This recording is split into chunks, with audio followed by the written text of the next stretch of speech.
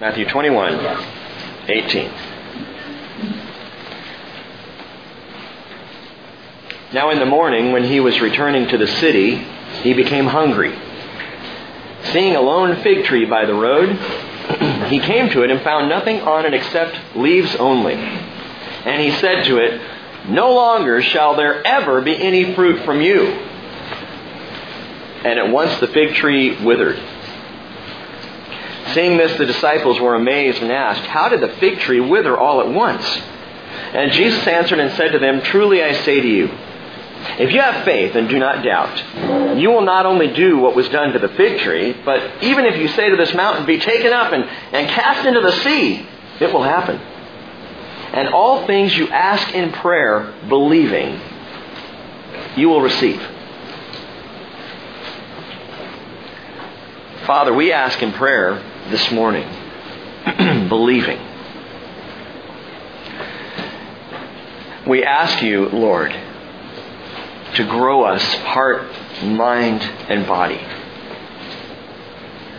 We ask you, Lord, even from this little story, to recognize what is before us, the possibilities, Father, what we, each one of us, individually and as a church family, can actually accomplish for you.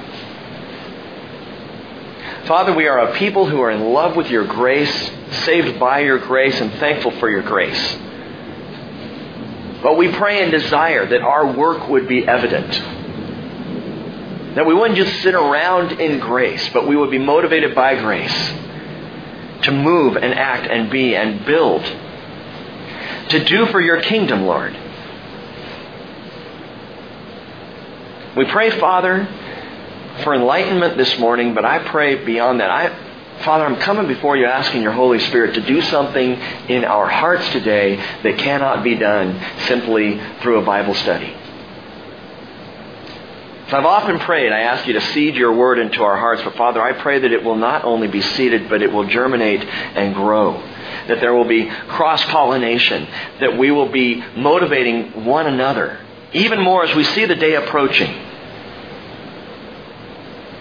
That we will not walk out of here saying, "Well, that was interesting." But instead we'd walk out of here saying, "Lord, what can I do?"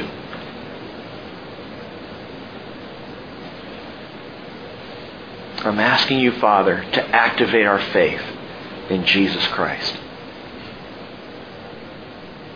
Holy Spirit, only you can do this, so we invite you to be our teacher this morning. In the name of Jesus we pray. Amen. Stepped out just a moment ago, and it is beautiful outside. The sky is blue and the sun is shining, and it's just, wow, what a day to be outside. Still a little chilly, but it does feel like spring, though we're in February right now. But as Carol mentioned, as long as the pitchers and catchers have shown up, we're in good shape, right? All right, we can anticipate more days of sunshine and more blue sky. And it was like that for Jesus. By the time we get to Matthew 21, we're in the month of Nisan now. On the Hebrew calendar, it's the March-April time frame. Springtime. Springtime in Israel is glorious. Surprisingly so. The flowers that dot the field, the green, it's an amazing and a beautiful and a wonderful time. And this was the time that Jesus and the apostles went up to Jerusalem for Passover. Normally we highly anticipate spring. I don't know what Jesus' heart was like as winter was closing out and spring was opening up. His anticipation would have been very different than ours, because he was not looking forward to more sunshine, longer days. He was looking forward to the cross. And as he came down to or up to Jerusalem for that last Passover, this was firmly on his mind. We talked about last week how he came up over the Mount of Olives and down the other side. And he would do that every day going into the city. Not a triumphal entry. That would have been on Sunday of the week. But every day the rest of the week, he would finish the day by heading back up over the Mount of Olives and down to the other side to Bethany, where his friends Mary and Martha and Lazarus lived. Probably went there as a solace from the intensity of the city of Jerusalem. I can just see Jesus when they got to the peak of the hill, looking back over Jerusalem, and and just letting a sigh of relief. One more day. One more day. And as they headed down that backside of the slope of the Mount of Olives, seeing Mary and Martha's house, maybe Lazarus standing by the door, I can't help but feel like it was a place of refuge. Very dear to Jesus, a place of comfort. Every evening they would wind their way back down the Mount of Olives. Every morning they would wind their way up to the top and over again. And on this particular day, Jesus notices a fig tree. Now that shouldn't be surprising. There were fig trees all over the countryside of Israel. They dotted the countryside. And they would have, at this point, been filled with large leafy trees. In fact, the city Bethphage, or the village Bethphage, which was right beside Bethany, Bethphage literally means the house of unripe figs. Now that's significant because of how a fig tree grows. A fig tree belongs to the ficus genus of trees.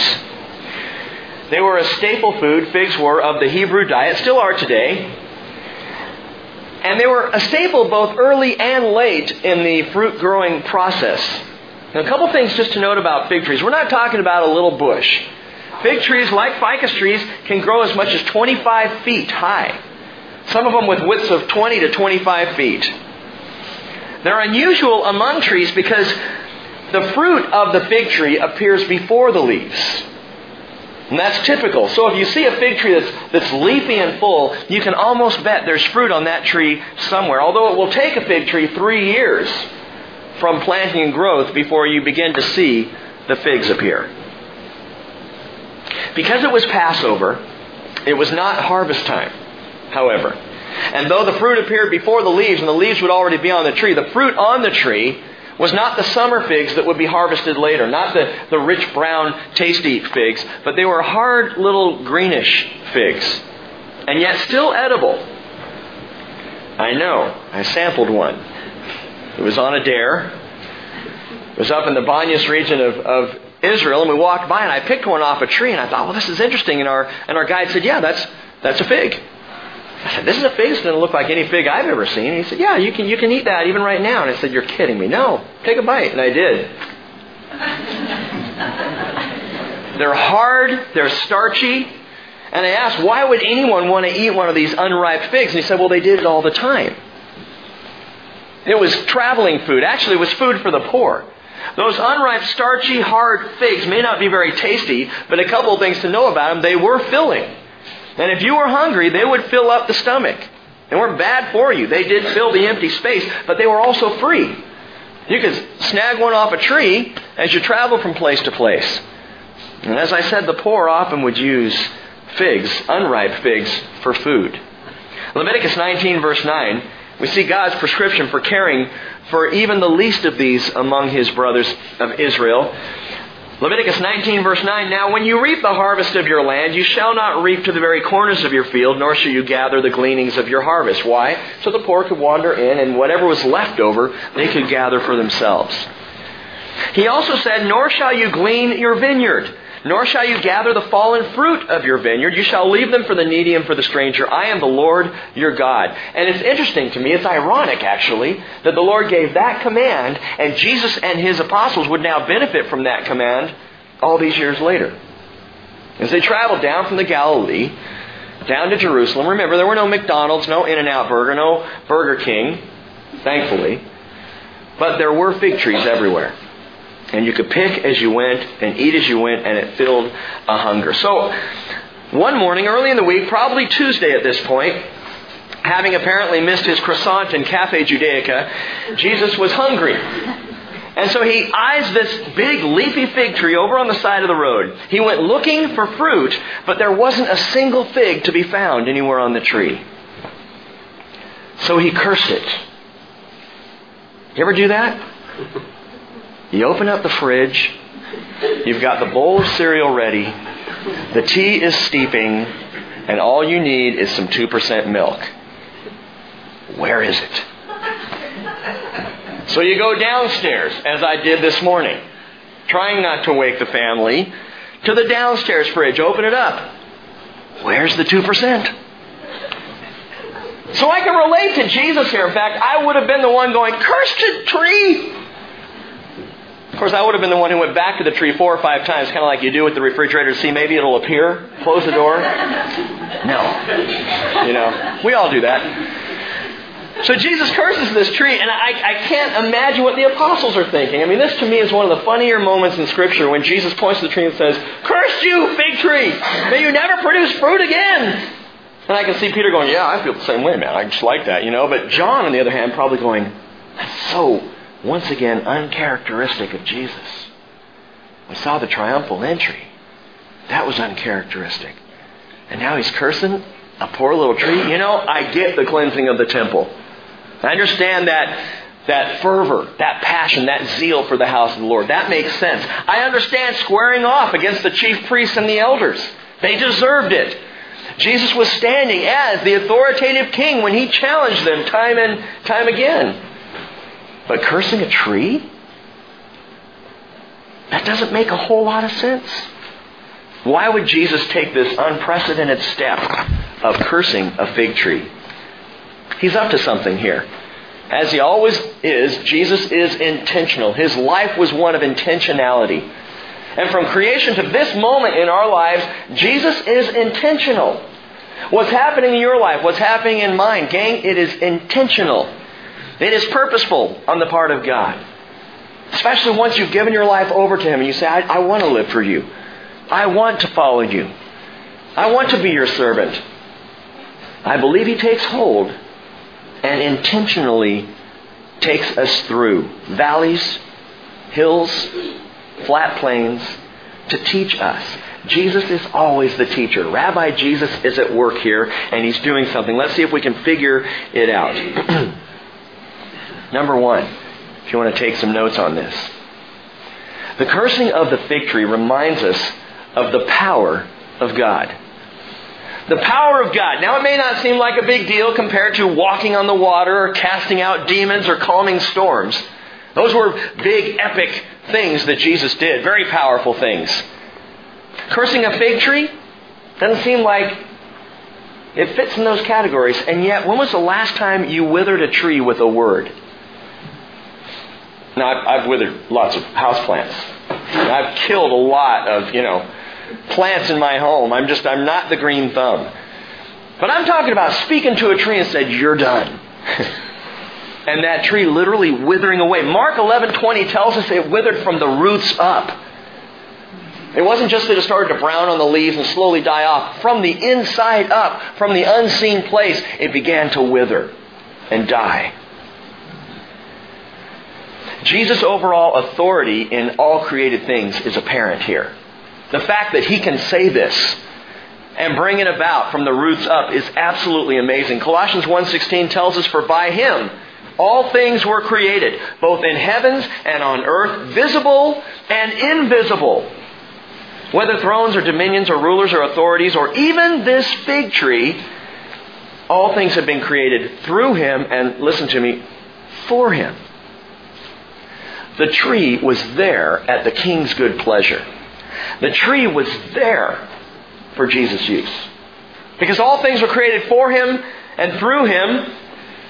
But I want you to note this, in recognizing the power of God, this is not the first time the Lord withered a plant. He's done it before. There was a prophet a few hundred years before in Israel that the Lord called to a specific task, an important call on his life. He was a great prophet of the people Israel. And the Lord said, "I want you to leave Israel, Jonah, and I want you to go to Assyria. I want you to go all the way into the inner part of Assyria there, into Nineveh. And I want you to preach to the people because they are so sin sick right now, I'm going to wipe out the city." Now, Prophet Jonah, being an Israelite, would have thought, as I might have thought, good, wipe out the city. It's the Assyrians, Lord. They're our arch enemies. Why would I want to go preach to them? God says, "No, I want you to go and preach them a message of repentance, because if they don't repent, I'm going to wipe them out." Preach to those goyim. Goyim being the Hebrew word for Gentile and kind of a slap in the face. Preach to those goyim? No way, you got to be kidding. So you know what Jonah did. He went to Joppa. He hopped on a boat heading out west across the Great Sea toward a place called Tarshish. He didn't caravan up to the north and then back further east to go to Assyria. He went as far away from Assyria as he possibly could. Well, the Lord hadn't forgotten. It's not like you get away from God. And so the Lord sent a great storm. And the boat began to rock and to fall back and forth and literally was shaking apart. And the men on the boat were scared to death. And Jonah said, I'm the problem.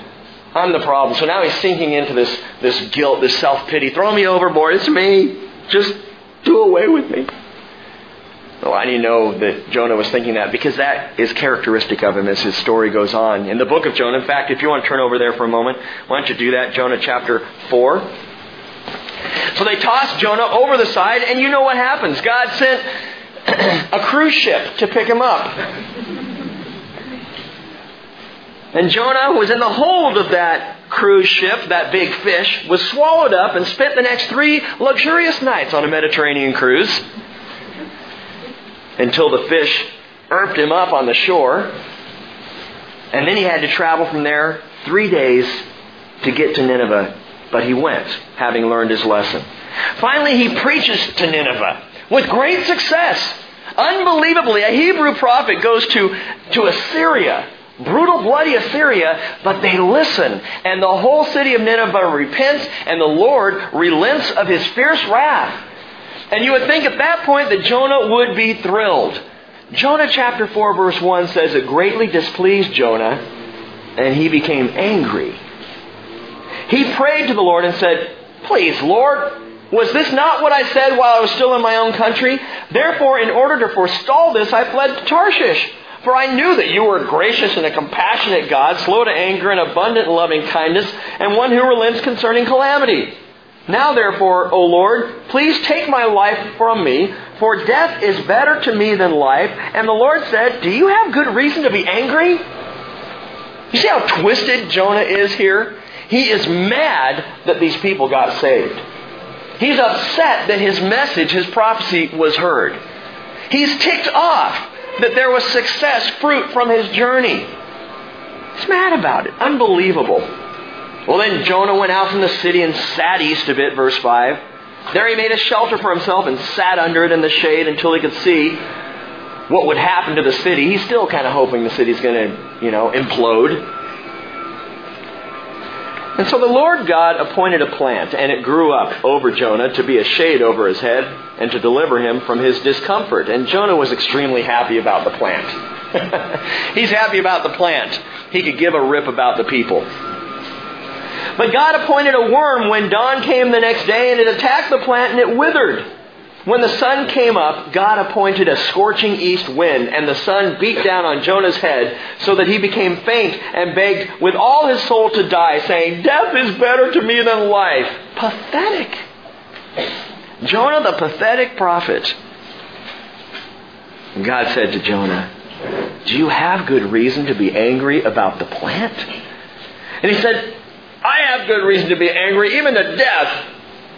And the Lord said, You had compassion on the plant for which you did not work, and which you did not cause to grow, which came up overnight and perished overnight.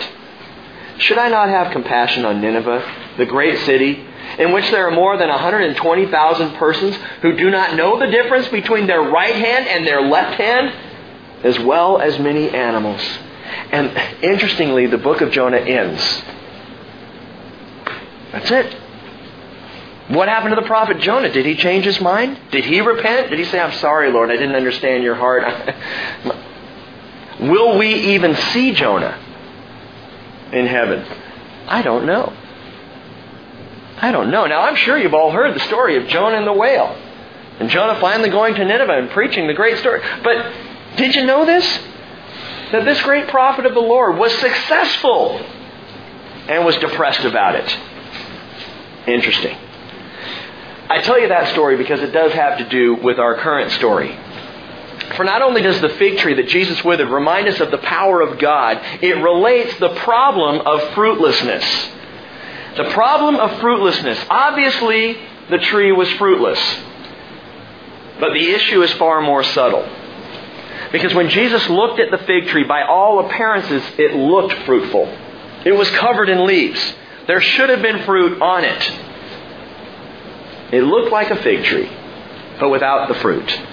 It looked the part, but was unable to produce. I was asked again last week a question that I'm asked every now and then, probably once a year or so. Someone comes up and says this same question. Rick, do you actually think there will be pastors who miss the rapture of the church? I hope not.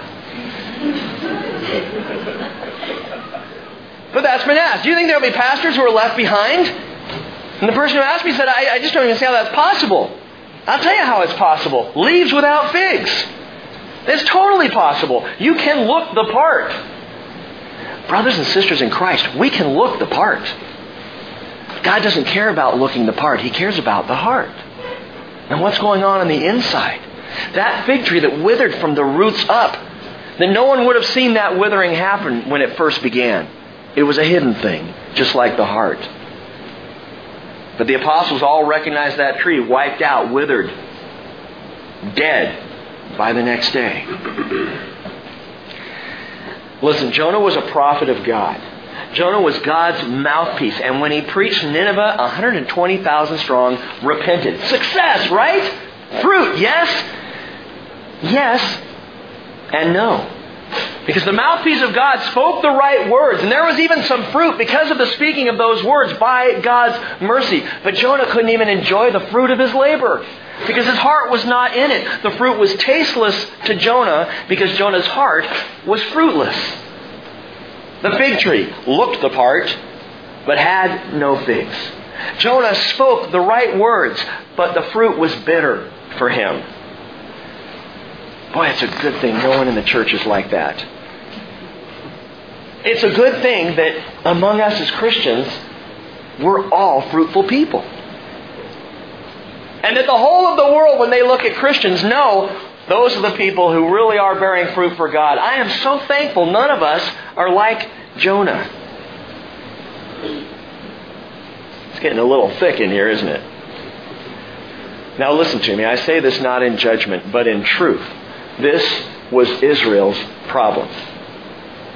And the picture here of the fig tree not only shows us the power of God or the problem of fruitlessness, but it repeats to us the prophecy of cursed Israel. The prophecy of cursed Israel. The fig tree in Israel is still a national symbol today. It still is something that you can see on posters and rings and jewelry. It still speaks of the land. Because there are fig trees all over the land, they've returned to the land like the people. There are fig trees everywhere. Big, beautiful trees, leafy green trees with fruit on them. That Israel's problem, like Jonah's problem, like the problem of this fig tree, and I believe this is part of what Jesus is pointing out to the apostles, is they were a fruitless, unwilling, uncompassionate, self-centered nation. They were more concerned about themselves than they were about the Lord. And with this curse, Jesus reminds us of the prophecy of cursed Israel. Numerous prophets far before Jesus came, Jeremiah, Amos, Ezekiel, Hosea, and Isaiah, they all compared Israel to the fig tree. Let me give you a couple of verses. And by the way, remember this because it's going to take on even greater significance when we get to Matthew 24. Hosea chapter 9 verse 10. I found Israel like grapes in the wilderness. I saw your forefathers as the earliest fruit on the fig tree in its first season. With Israel, though there was the early fruit of faithfulness with men like Abraham or Joseph, Moses, Joshua, David, the fig tree in Jesus' day was barren. The apostles, had they been sharp, would have been seeing this each day down the mountain and up into Jerusalem. Each day they would have seen how fruitless the nation was. How uncaring. How self-centered. And so when Jesus curses the tree, it was something that shouldn't have surprised anybody as a picture, again, an actual living parable before their very eyes of what was going on in Israel. The leaves were there, but the fruit was not. And Jeremiah prophesied in Jeremiah 8:13, I will surely snatch them away, declares the Lord. There will be no grapes on the vine and no figs on the fig tree. And the leaf will wither. And what I have given them will pass away. So in a very real, tangible, physical way, the leaf withered. There was no fruit. And Jesus said, there will never be fruit on you again. By the way, when Jesus says, no longer shall there ever be any fruit from you, it indicates there had been fruit at one time, but the tree was now fruitless. Cursed Israel.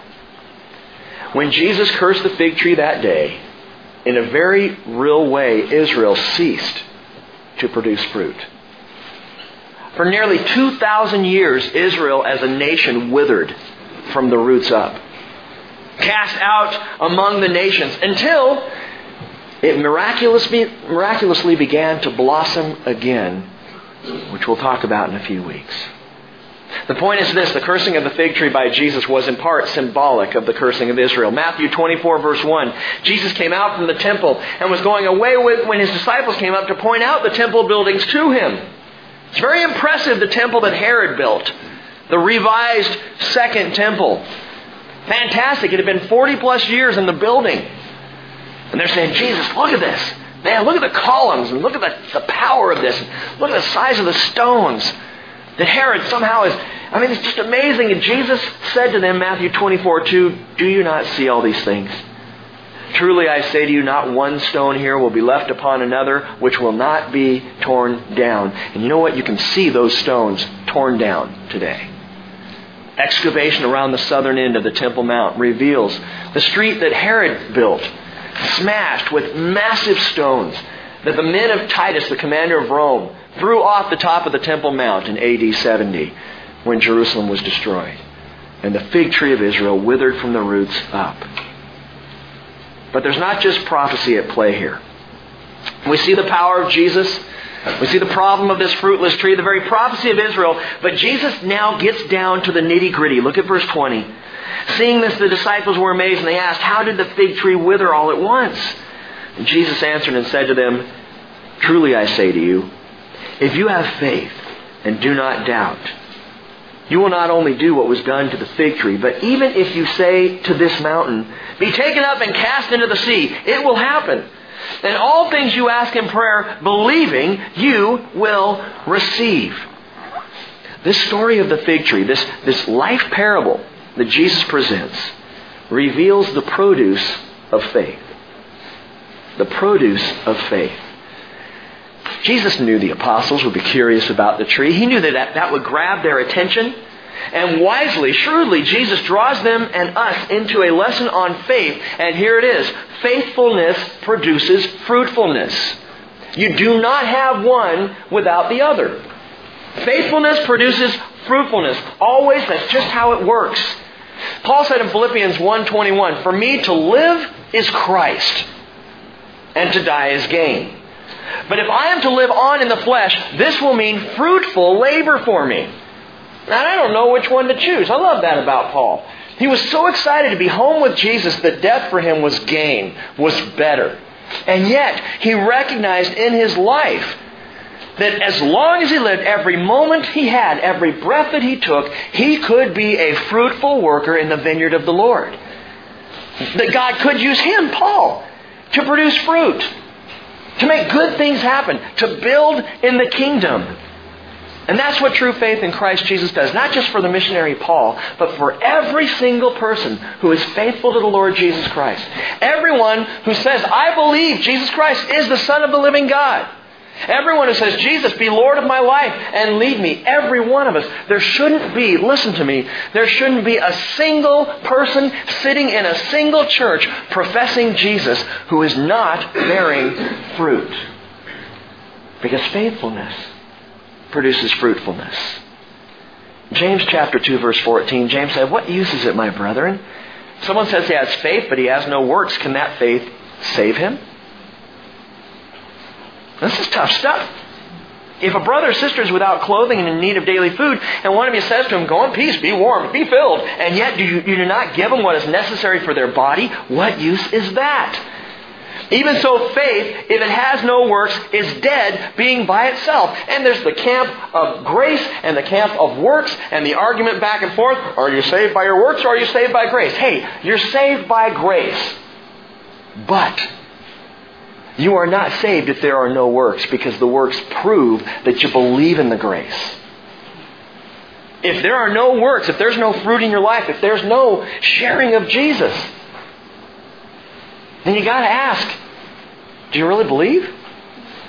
If the focus of my life is more on what I can accomplish for me and for my family rather than what I can accomplish for the Lord, I got to ask the question, do I really believe in Him? Do I buy this stuff? You can't call yourself a follower of Jesus while at the same time bearing no fruit for Him. You're just like the fig tree. You look the part. You show up at church. And by the way, church attendance is not fruit. Loving a brother or sister on a Sunday morning, that's fruit. Caring for someone, going out of your way, worshiping, well, I'm getting ahead of myself. There is fruit to be had, and it's very specific so we can understand what it means. But just showing up, you got leaves. Where are the figs? Where is the fruit? The downside of the fact that faithfulness always produces fruitfulness is this. Fruitlessness withers faithfulness. Fruitlessness withers faithfulness. If I have no fruit in my life, ultimately I will wither in my faith, whatever faith I have. You see people who grow up in their faith immediately. I mean, Jesus talked about them, the seed that's planted, that's thrown onto the road. And it springs up. Woo! Faith in Jesus. But there's no root. And there's no fruit. And it dies quickly, scorched by the sun, by the cares of the world. When Jesus cursed the fig tree that day, even the chance of producing fruit sometime future was taken away from it. No longer shall there ever be any fruit from you. And again, Mark tells us this cursed tree withered from the root up.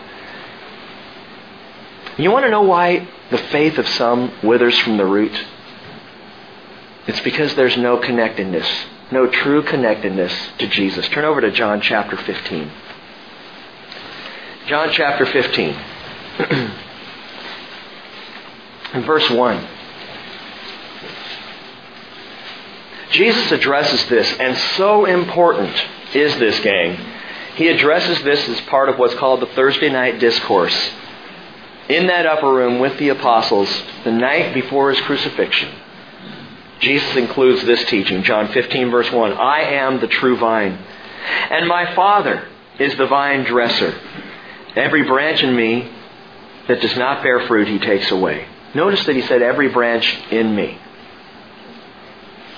that does not bear fruit, He takes away. I would say, by my understanding, we're talking about people sitting in churches who claim to be in Jesus and have all the leaves, but no fruit. But He says every branch that bears fruit, He prunes it so that it may bear more fruit, which means buckle up. Because even if you're bearing fruit for the Lord, He's going to prune you so you can bear more. You think trees enjoy being pruned? Oh, I worked for 6 months on that branch. What are you doing, man? Oh! He prunes it. Verse 3, you are already clean because of the word which I have spoken to you. Abide in me, and I in you. This intimacy, that one verse alone, that one phrase, abide in me and I in you. That was one that got seated into my head as a 10-year-old kid. I'll never forget when I first heard that, and every time I hear it, I get this resonance. Abide in me, Rick, and I in you. I want to be so close that we are just, you don't go anywhere, then I'm not there. As the branch cannot bear fruit of itself unless it abides in the vine, so neither can you unless you abide in me. I am the vine, you're the branches. And he who abides in me and I in him, he bears much fruit. For apart from me, you can do nothing. Rather than enjoying the fruit that comes by faith, however, some prefer to hide behind the leaves. You know what's interesting? The very first mention, we talk about this, first mention is significant in the Bible. The first mention of a fig tree in the Bible. Genesis chapter 3, verse 7. The eyes of both of them were open, and they knew that they were naked, and so they sewed fig leaves together and made themselves loin coverings.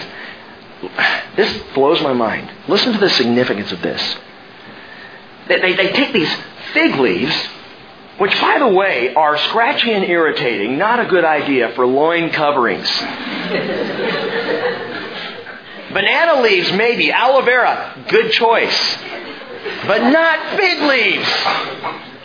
And yet when you're in a panic to hide your shame, you put up whatever covering you can come up with. And that's what Adam and Eve did. And it's amazing, what did they cover? They covered their area of fruitfulness. The Lord said, be fruitful and multiply. Genesis 1:28. That was the single command of their life. Be fruitful and multiply and subdue the earth. How were they to subdue the entire earth? This couple in Eden, by being fruitful. And there is a physical and a sexual thing that's being expressed there. Be fruitful and multiply. Make babies. Raise them up in the same purity with which you're living. But the moment they sinned and recognized their nakedness, they had to cover up. They had to hide behind the leaves. Jonah built himself a shelter and hid underneath it to sulk and whine.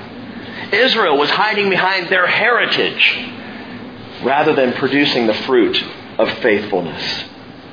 What about us? Jesus gives us this command in the Spirit. Be fruitful. Be fruitful. God is not looking for leaves. He's looking for fruit.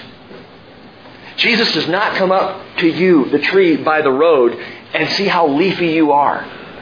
How covered you are by all the stuff that hides you away from the truth. He's looking for fruit. What does that really mean, Rick? I've heard fruit messages before. Listen to me. This is not one of those vague, hyper-spiritualized things. There are 4 specific genuses or classifications of fruit that are listed in the New Testament. 4 of them. The fruit of the Spirit, the fruit of worship, the fruit of the gospel, and the fruit of righteousness. Those 4 things. Look at this. The fruit of the Spirit, Galatians 5:22 and 23. How practical is this? The fruit of the Spirit is love. Are you loving? The fruit of the Spirit is joy. Are you joyful? You know what? I don't see sour listed among the fruit of the Spirit. Or bitter. Those are not tastes that come by the fruit that the Spirit grows in us. Love, joy, peace, patience, kindness, goodness, faithfulness, gentleness, self-control. And then Paul says this. I never understood this before. He said, against such things there is no law. What does that mean, Paul? Against such things there is no law. This class of fruit is not cultivated religiously. The law has nothing to do with growing in love, joy, peace, patience, kindness, goodness, gentleness, faithfulness, and self-control. The law has nothing to do with producing that. So listen, gang, that list of 9 fruits there, you don't grow by doing stuff. It grows only by the power of the Spirit of God in you. How do I get more of the Spirit of God in me? You ask Him. You pray it out.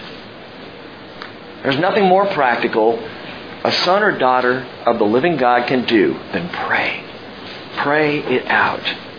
The fruit of the Spirit. The second is the fruit of worship. Hebrews 13:15. Through Him then let us continually offer up a sacrifice of praise to God. That is the fruit of lips that give thanks to His name. Do you have a worshipful, thankful heart? It's pleasing fruit to Jesus. When our voices lift up together, it is pleasing fruit. Now, I'm not just talking about Sunday and Wednesday worship. Although, if you have trouble singing songs of worship, the problem may not be with your vocal cords. It may be with your heart.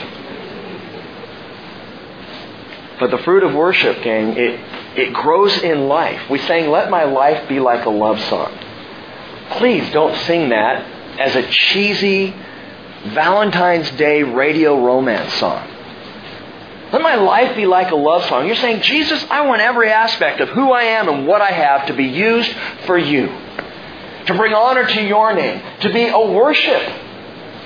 You know what worship is at its basis, at its most the essence of worship, it is offering. It's offering.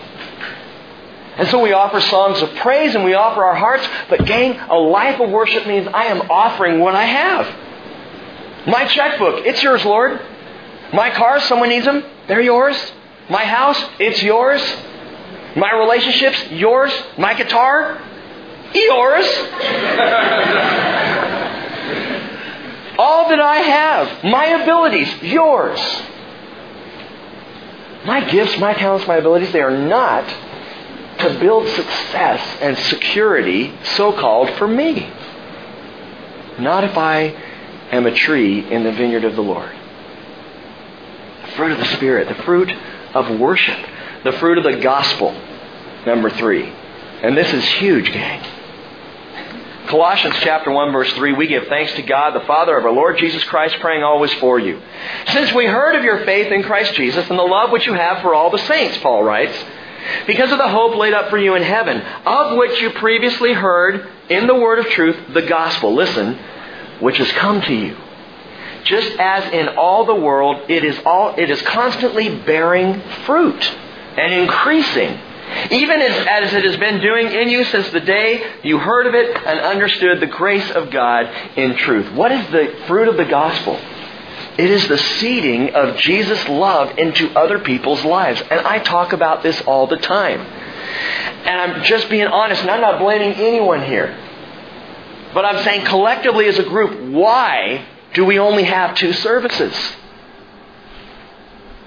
Why isn't it so packed out here that we have no more room and we got to offer a 9th service on Sunday? We should be absolutely infuriating the county right now if we're bearing the fruit of the gospel. Well, Rick, is this one of those evangelism guilt trips? So I got to go tell my neighbor, my pastor said I got to tell you about Jesus. And Sunday morning and Wednesday night. So, if you want to come.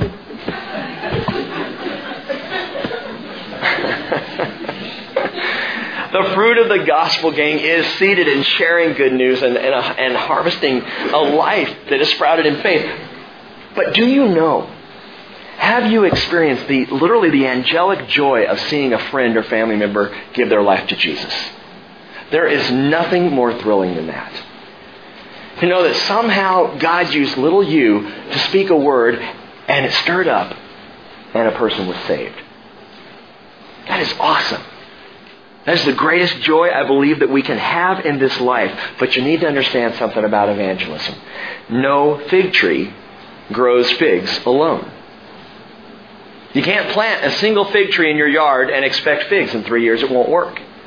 There's got to be cross-pollination. There has to be at least a second fig tree there.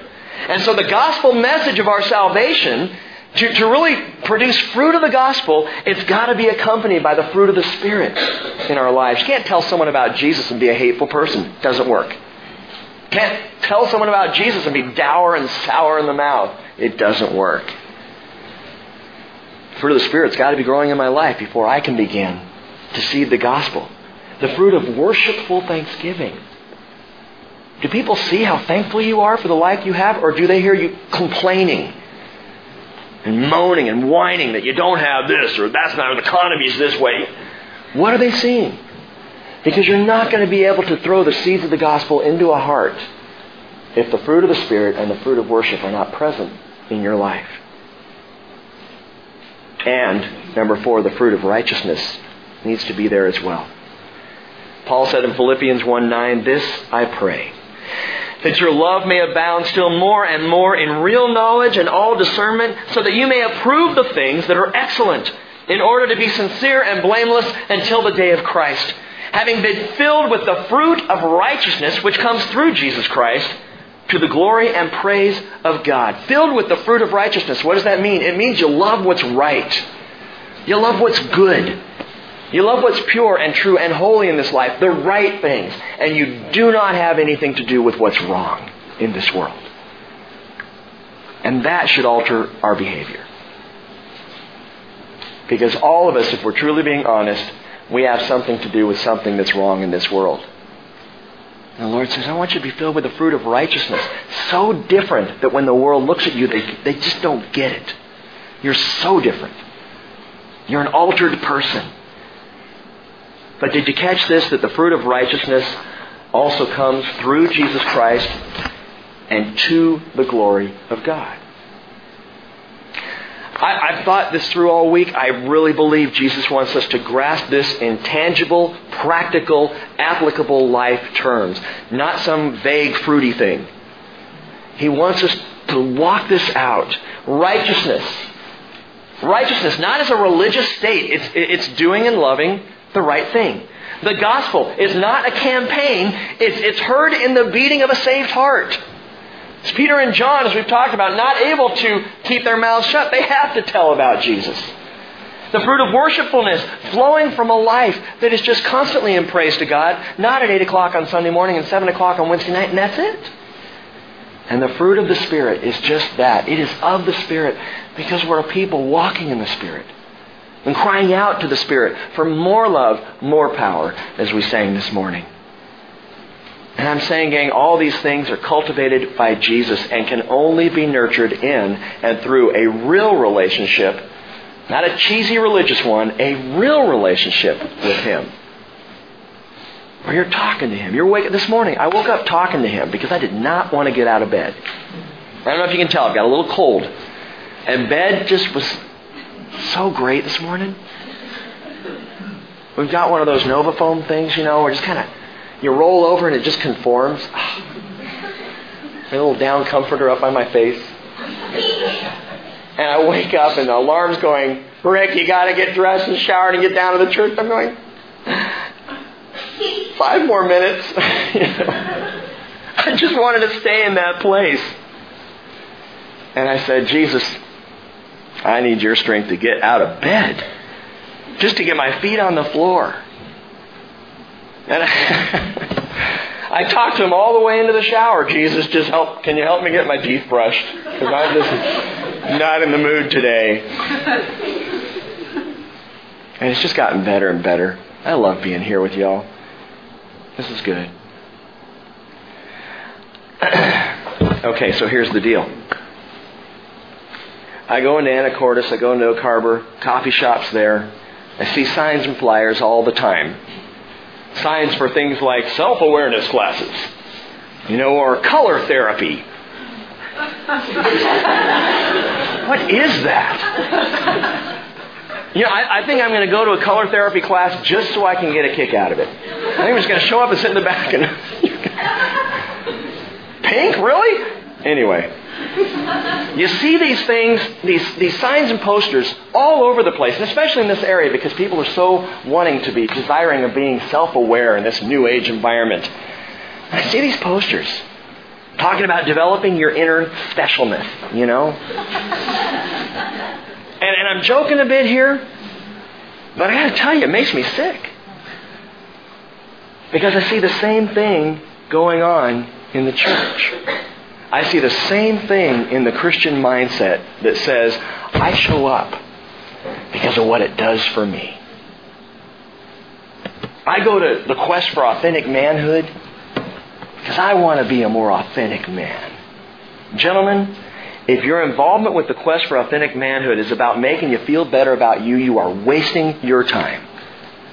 Ladies, if your involvement in some kind of women's study or small group gathering it is more about a spiritual sense of yourself, you are wasting your time. And fellowship, if our worship, our studies, our teachings, our small group, our prayer, everything we do, if it doesn't evoke cross-pollination and save lives, we are wasting God's time.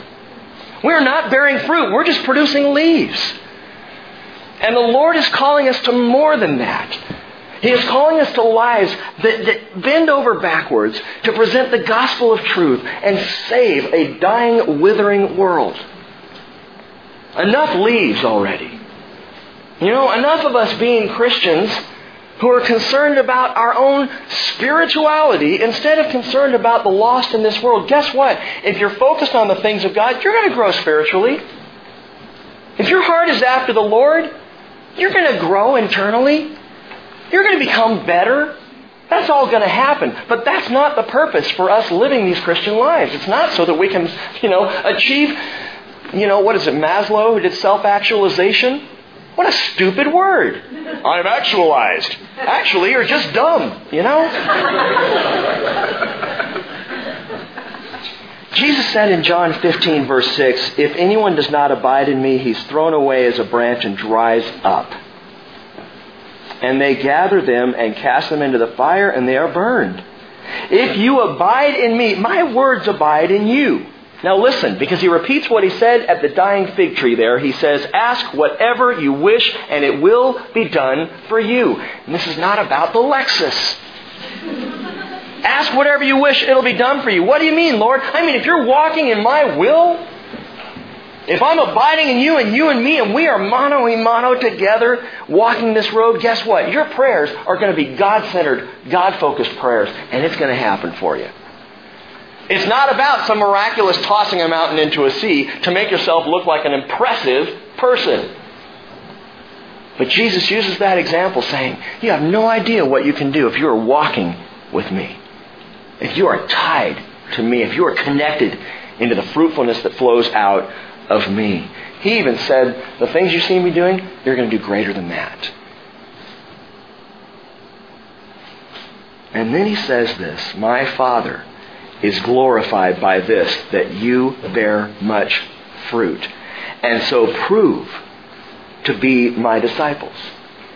In the same way a fig tree is proven to be a fig tree because there are figs on it, so a disciple is proven to be a disciple by tangible, visible, bona fide fruit that you should be able to measure. And Jesus said in verse 9, just as the Father has loved me, I also have loved you. Abide in my love. Are you?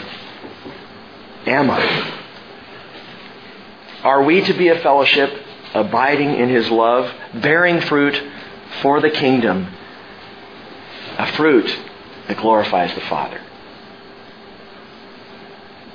I believe this is the message of the fig tree. And so, Jesus, we pray for conviction. Lord, I think about the other parable you told about the fig tree that was not producing fruit. And for 3 years it had not produced fruit. And the landowner said, tear it out. And Jesus, as the servant, said, let me dig around it a little bit more. Fertilize it.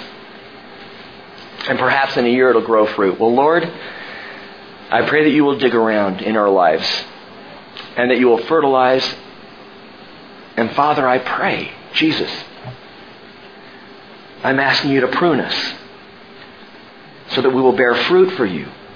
And we will not just pay lip service to our faith.